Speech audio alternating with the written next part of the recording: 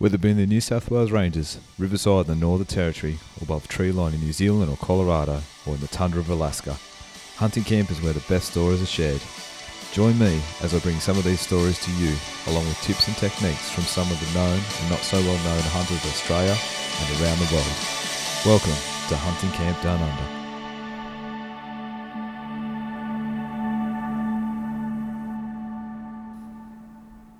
Hey everyone, welcome to the first episode of Hunting Camp Down Under. I'm your host Craig Hales. Firstly, I'd just like to thank everyone for the support so far. It's been a great reception on social media. This is something very new for me. It's certainly stepping out of my comfort zone. I do talk to people for my line of work day in, day out, but putting a microphone in front of me is something certainly very different. And but I'm hoping to grow myself and hopefully grow this podcast and a platform for us Aussies. I think it's a great thing, and I want to share it with everyone, and I appreciate all the feedback and things like that I can get, and I'll try and do the best I can at all times. So I just want to thank everyone so far. Today, first up, we've got a great guest by the way of Matty from Kayuga Adventures. Matty's a passionate bow hunter, loves the bush, and he's got a lot of experience for his age. He's been there and done a lot of things. So the episode is recorded by Skype, so that it's a little bit crackly in a few places, but I really hope someone or everyone can just get something out of it, and we'll go from there. So here we go, Matty from Kayuga Adventures. All right, Matt. Welcome to the podcast, mate. Thanks, mate. So I know we've been trying to line up this for a little while. It's a bit hard when you're in northern Queensland. Yeah, it's been a bit remote. It gets a bit hard sometimes. I reckon you've been lighting a few fires. I see that. Yeah, mate. Yeah, that's sort of you get the start of the year up there is early season burning on the station. Protect it from wildfire.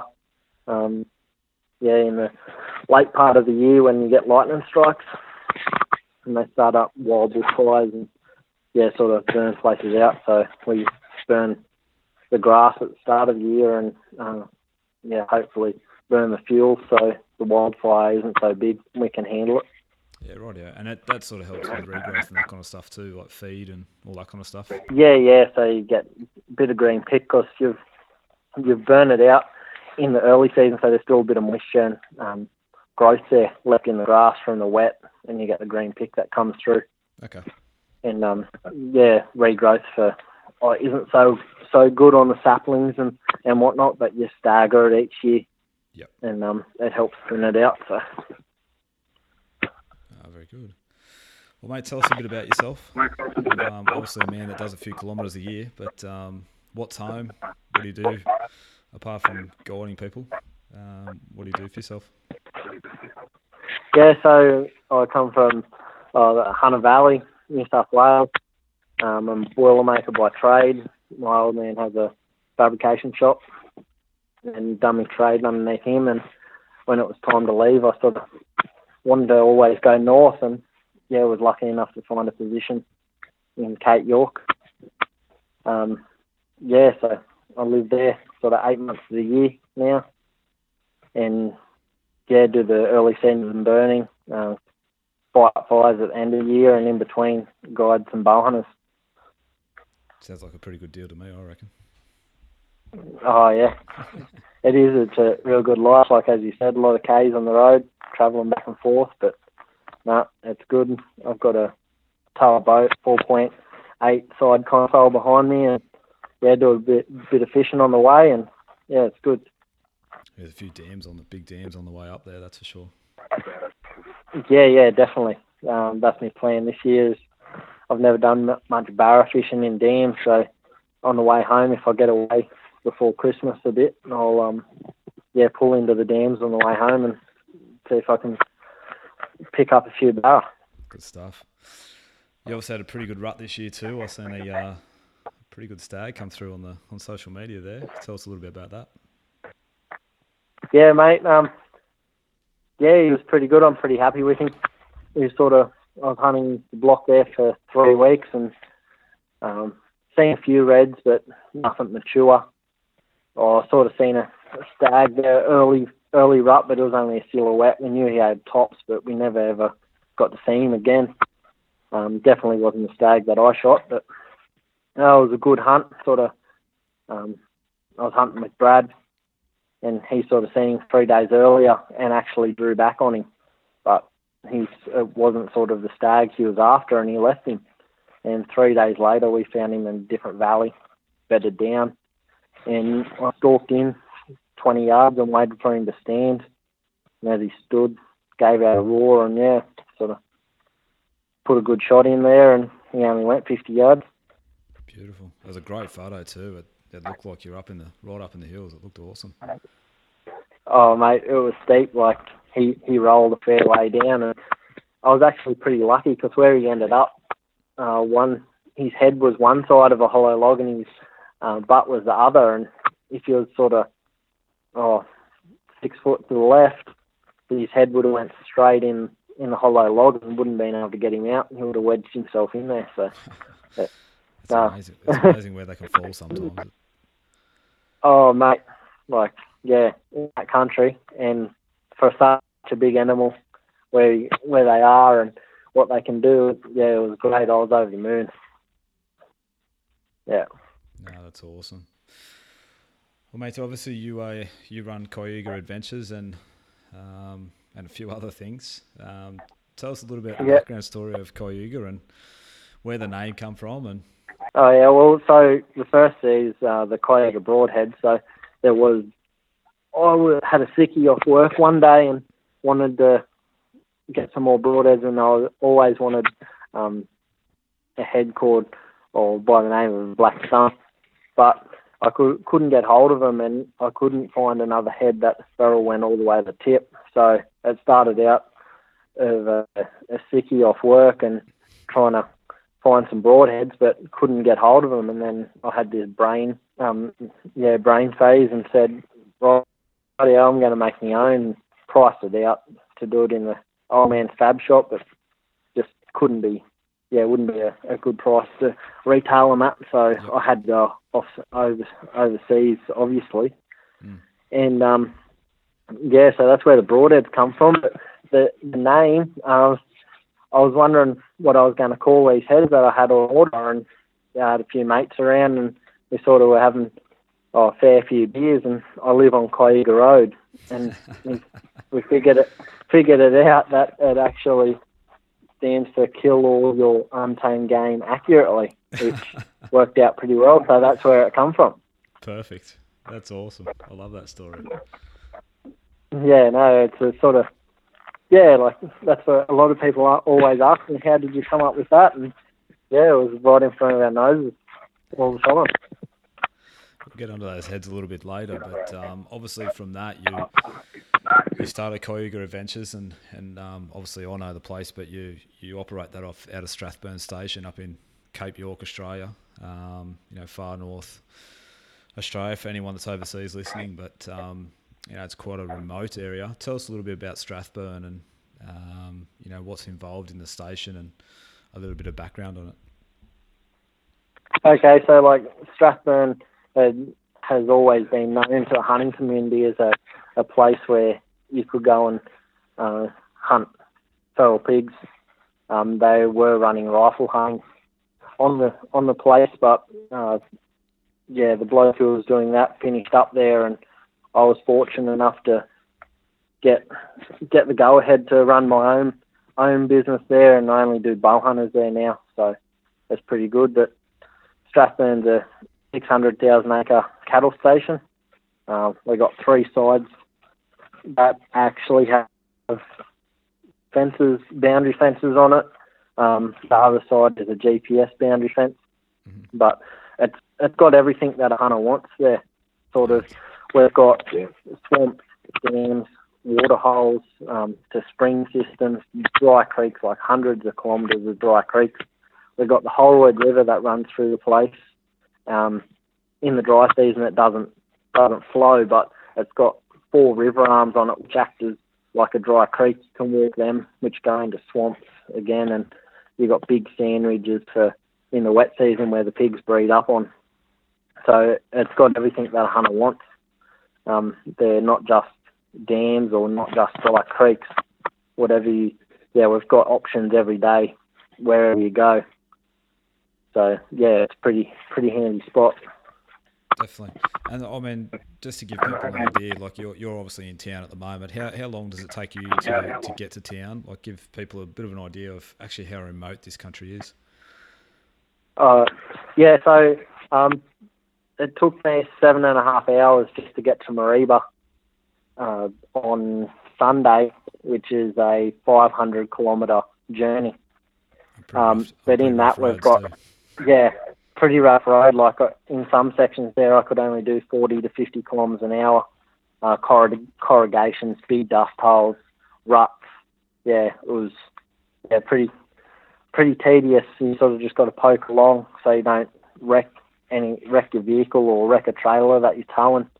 You know, so our driveway is 52 kilometres long, and yeah, it's a big place, I suppose. Pardon? It's hard to get your hand around that 52-kilometre long driveway. Yeah, it's hard to get your head around it. But once you start driving around the place, it sort of comes all in perspective. Like, there's nothing to do sort of 150 kilometres a day I've been doing on the quad running light and fires, and then the other day I've done 200 Ks on the quad, so, and I hadn't covered any of the place really. Wow. So that's awesome. Kind of jumping straight into it now, you know, from obviously the hunters listening that sort of haven't been up there.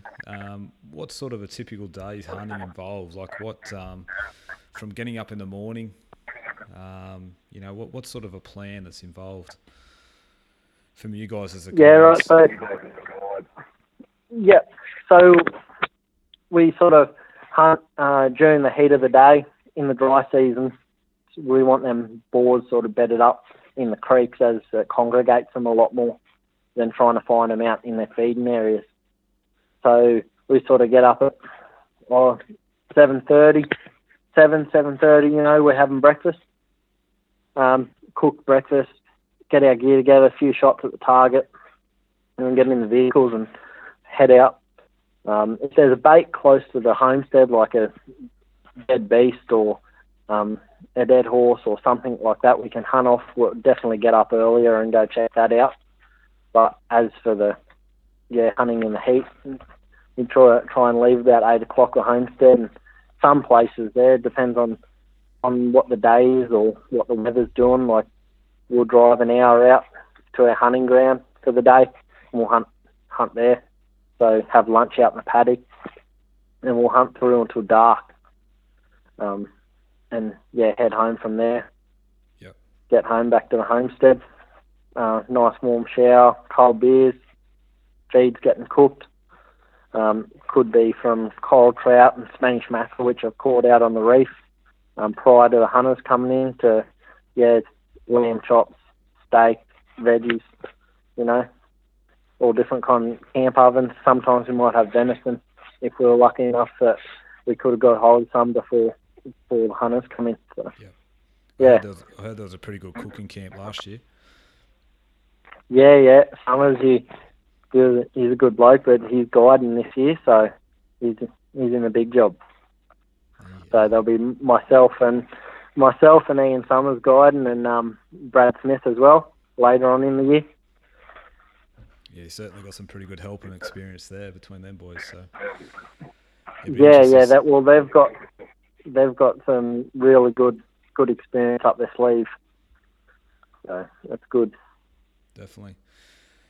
What's just in looking at talking about you got a couple of baits, or you might sort of do a creek walk and those kind of things. What's sort of the average shot distance and stuff like that you would expect?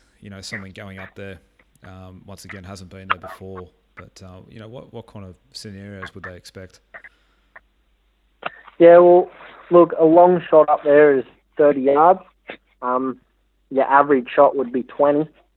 if you're walking a creek, a lot of the time when you spot the ball through your binos or bedded up underneath like an undercut bank or underneath a bit of grass or a log or a tree or something, when you've put eyes on that ball, you're usually in shooting distance, so you'll be 20 yards, usually 25 yards. On the bait, it's the same thing. For when I lay them out, I'll drag a bait when I can into a spot where we can get a 20-yard shot or under. Yep. As in, I don't sort of like to shoot anything over 30. It's just a personal thing for me, and I like my hunters to get nice and close because that's what bow hunting's all about. Yeah, definitely. With the you mentioned the baits and those kind of things. That's for people that don't know, that a lot of that's just feral management as well. You got wild cattle, there is wild horses and those kind of things. So you do help out the property owners and there's certain numbers, and they've got to take those kind of things. So that's what you use as bait. Yeah, we'll get a few, couple of feral horses, or they'll be mustering, and they'll get some deadies from some wild cattle that are in the yards, and we'll use them and drag them out to appropriate spots where there might be a creek where there's boars in the creek, but it's too thick to hunt. So you use them baits to drag them big old boars out into the open early morning and late afternoon. So you can hopefully get a crack at them. Otherwise, some creeks there are just impossible to hunt with the bow. Definitely, and I mean, too thick, too noisy. Given the size of the country too, and obviously I've been fortunate enough to hunt Cape York a few times, but I think the biggest thing is there's so much country there for those pigs to live in. You more or less need all the help you can get at sometimes. Using baits and things like that, and I've been lucky enough to shoot off both, walking creeks and use baits, and it's certainly as good as fun as each other, I think.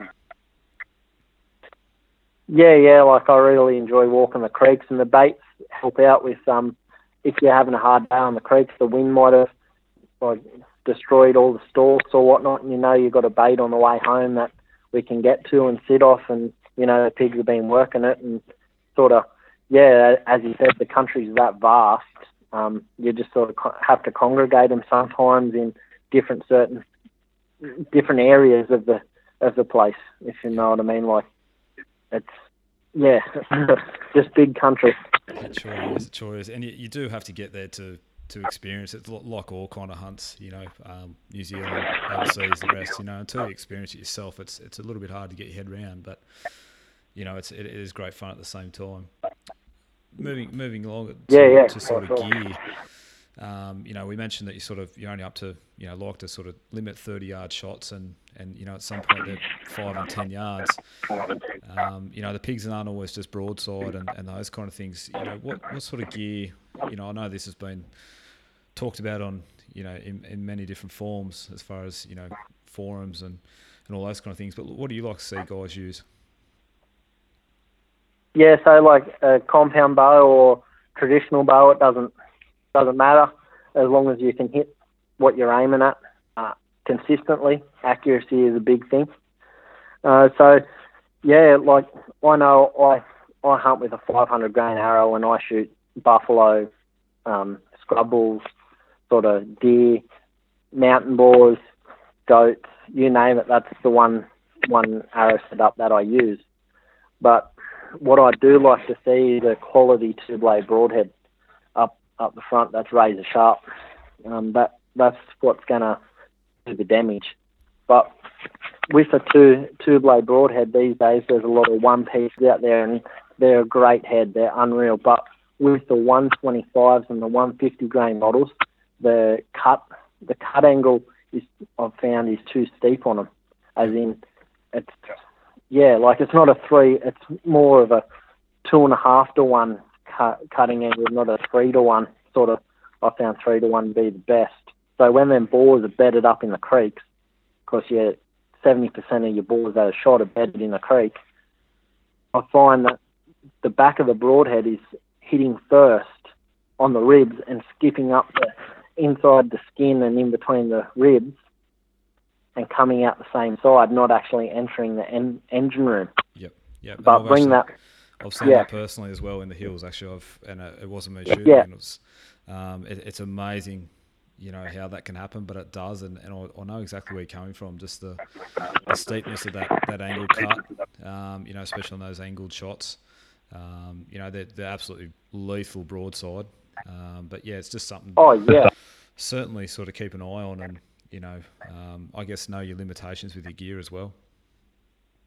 Yeah. Like three blades do a wonderful job, but again, when them bores are bedded and then the rib cage is closed up, you have to punch through bone. And I've seen 70-pound bows, 550 grain broadhead, 550 grain arrow with a broadhead, 3-blade broadhead up front, and hit them ribs and just lock up with no penetration to the engine room, and the pig gets up and trots off up the ridge, and you never see him again. Yeah. He obviously he's been hit, but it's not a fatal shot. Yep. So that's why I recommend a 2-blade broadhead with a 3-to-1 cutting. Yeah, it's certainly hard to beat the old 2-blade. I mean, they've been tried and proven many times again, and as I said that, and you said yourself, there's a lot of decent quality heads out there, and it comes down to confidence in your gear and practice as well, hitting that spot. Yep, that's it. Accuracy is your main tool.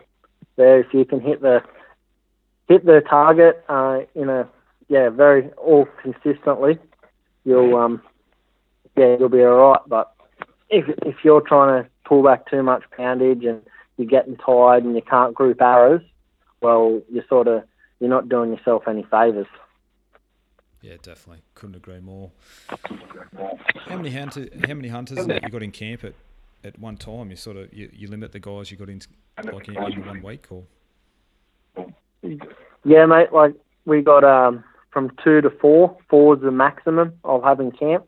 Yep. If I've got a group of 4, I'll run 2 guides. So myself will be guiding, and then I'll have Ian or Brad guiding. You got a hunting vehicle, so a guide and two hunters have a vehicle to themselves for the day. And yeah, so we got limits on how many weeks I do each year. Keep the hunt pretty pristine, Yep. Yeah. That's good. I mean, it's at a limit. You've got to be able to manage it as well, so people are getting the best quality hunt they can get as well. Which is obviously been proven after seeing some of the photos and that you got coming through the last year or so. So you definitely got something good happening. Yeah, mate. That's what I strive for. I want to, hope everyone enjoys their time that comes and shoots a few good quality boars. They might not have ever shot a good mature boar with tusk before, but that's what I'm sort of striving for, targeting them people that don't have that chance. They might not have the access to the country to be able to do that. So that's sort of what I'm there for, No, that's awesome. What's sort of the future holding for Kayuga Adventures, and sort of where do you see it heading over the next couple of years? You're obviously continuing what you do well, and you've got any sort of future plans?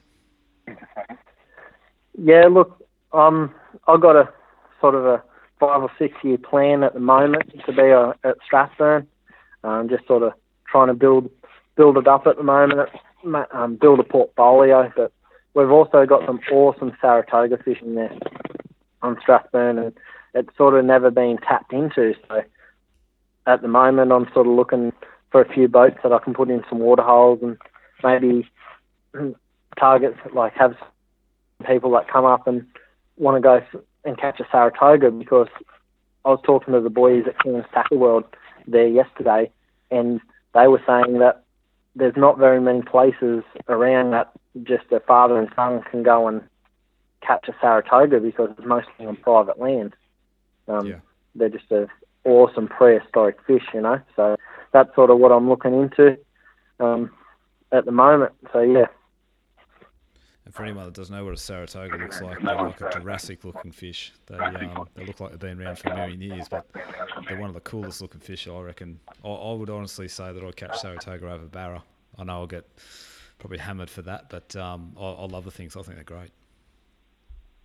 Yeah, well, I'm the same. I'm sort of going through a Saratoga phase at the moment, and that's what I'm targeting, like pulling some good-sized fish out, 600, 650 mil.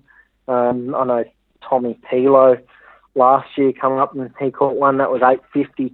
So we've got some big trophy fish there, big old fish that, yeah, they're to catch and release. So, no, they're good fun. Yeah, definitely. And the fishing's sort of something you do on a little bit of the downtime as well in between hunts. So it's, anyone that's obviously, most of us, I think, that are the hunters and bow hunters, don't mind a bit of a fish as well. So you certainly can do a bit of everything up there, that's for sure. Yeah, definitely. Like on the lunch breaks, we usually pull up at a hole there, and I don't know, we could have a barbecue, or we might have a packed lunch. But definitely, there's time there to have a fish as well. So you get to experience the whole Cape, like the Cape York experience. That's what I try and put forward. So yeah. That's good. And obviously you mentioned the future of Kayuga, but what about yourself? You got any dream hunts you're planning? Whether it's Australia or venturing abroad. I really want to go over to the States and chase a muley around.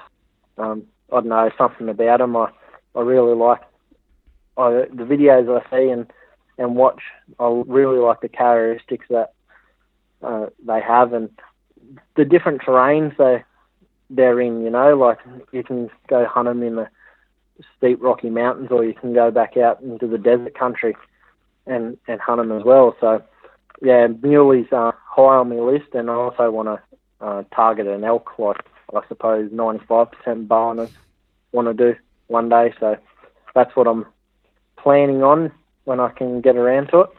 Yeah, definitely. Be very careful on the elk, mate, because there won't be any time for Cape York if you get into to chasing elk. Trust me. That's why I'm not saying you this year, but they're a bit of a bug, I tell you. Yeah, that's it. They're rutting in September, and that's basically my peak hunting time in the Cape. So 1 year I'll figure it out. If I can get around it, I might have Brad or Ian run the hunting camp for me while I'm away for 2 weeks, and see how I go there. I'm sure we could sort something out. So just to give people a bit of an idea, what's the time of the years? You just mentioned September's peak time. What sort of roughly how many hunts you're running per year, and do you have any left for this year and moving forward to 2018? Yeah, look, I sort of hunt from mid-August on to middle of October. I run 9 to 10 weeks a year of hunters, so 2 to 4 each week. I've still got a couple of weeks left in September in the 2017, but it's probably one of your best times to hunt. Like, the water hasn't fully dried up, but the heat's starting to get there, and the wind stays very consistent. You don't have them build-up storms yet, so the wind's blowing usually nor'easterlies, and it just sort of stays nor'east for the whole day, where you get back into that middle of October, which the water's dried up. It's sort of 40 degrees, 45 degrees. It's hot as, but you get them build-up storms, and the wind swirls on you. Like you could have a crack a day that the wind stays consistent, but you do have a lot of hard time with that wind. Yeah, definitely. I think that's hunting in general, isn't it? But it especially seems to be bad if you've only got one direction of creek or two directions of creek you can walk. It's either up it or down it. So if that wind's not playing in your favour, it can make it for very interesting hunting. So that's it. Like, that's why September's so good, because most of our creeks run east to west, and it's sort of blowing like nor'easterly to an easterly. So you got that wind happening where in October it can be blowing from the south, southwesters, northerlies. It comes from everywhere. Yeah. But And in saying getting that, a little bit. Sorry, mate. Go ahead. but in saying that, the hunting is exceptional too. Like, Yeah.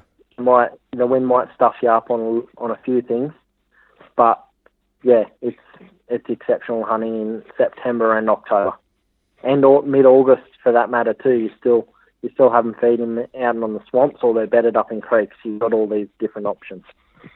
Yeah. Going a little bit later in the October season, you are starting to risk, obviously rainstorms and stuff like that, aren't you? So that can play another whole part as well. Yeah, that definitely. Like if you get sort of 40 mil of rain, it can destroy the next day hunting. But in saying that, I've also found out that them showers of rain bring the sows into season. So you head to where the sows and suckers are, and you usually find a boar sniffing around a sow. Yep. That can make it some pretty interesting hunting when you've got a few boars fighting over a sow. It can get pretty full on. Oh yeah, it'd probably be one of the best ways to hunt boars, I reckon, when they're around them sows fighting and blueing and whatnot. It's exciting stuff. Oh, definitely. No, it's up there and in the hills. You can't beat that kind of season when the sows are in, and you just don't know what's going to happen in front of you, really. No, that's it. Always makes my heart pump anyway. Definitely.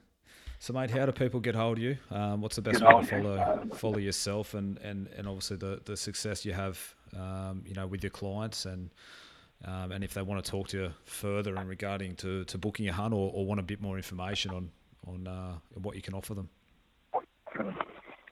So you can jump on the web page, which is kayugabroadhead.com.au/adventures, and that gives you sort of a rundown on some information. You can also contact me through there. Also got Facebook and Instagram profiles of Kayuga Adventures, and you can contact me through there as well for more information if you need to. Awesome, mate. Well, I can't thank you enough for your time today. I know it was a little bit to organise, and obviously first for both of us. So I really appreciate your time and filling us in. And we'll certainly have to catch up later in the year to find out how the season went, and hear a few more stories, I guess. Yeah, definitely. Thank you very much for giving me the opportunity. I really appreciate it. It was, good, really good. Awesome, mate. Well, guys, everyone, if you want to get on to Matt, follow him on his Instagram channel, give him a call, jump on his website. He runs an awesome deal up there. He's got some great guides up there this year. You'll have an absolute ball of a trip. I love the place up there. As I said, if it just wasn't September, but next year it could be on the card. So once again, Matt, thanks for your time, and we'll catch up soon. Thanks very much, Halsey. Hey guys, thanks for listening to the Hunting Camp Down Under podcast. Be sure to follow us on Instagram at Hunting Camp Down Under. Send me a direct message with any general questions or further information on any of the topics that were discussed during the podcast. Or if you have a great story to tell and would like to share it, be sure to hit me up. I'd love to have you on the podcast. You can also email me at huntingcampdownunder@gmail.com. That's it from me this week. May the hunting gods be with you on your next adventure. Bye for now.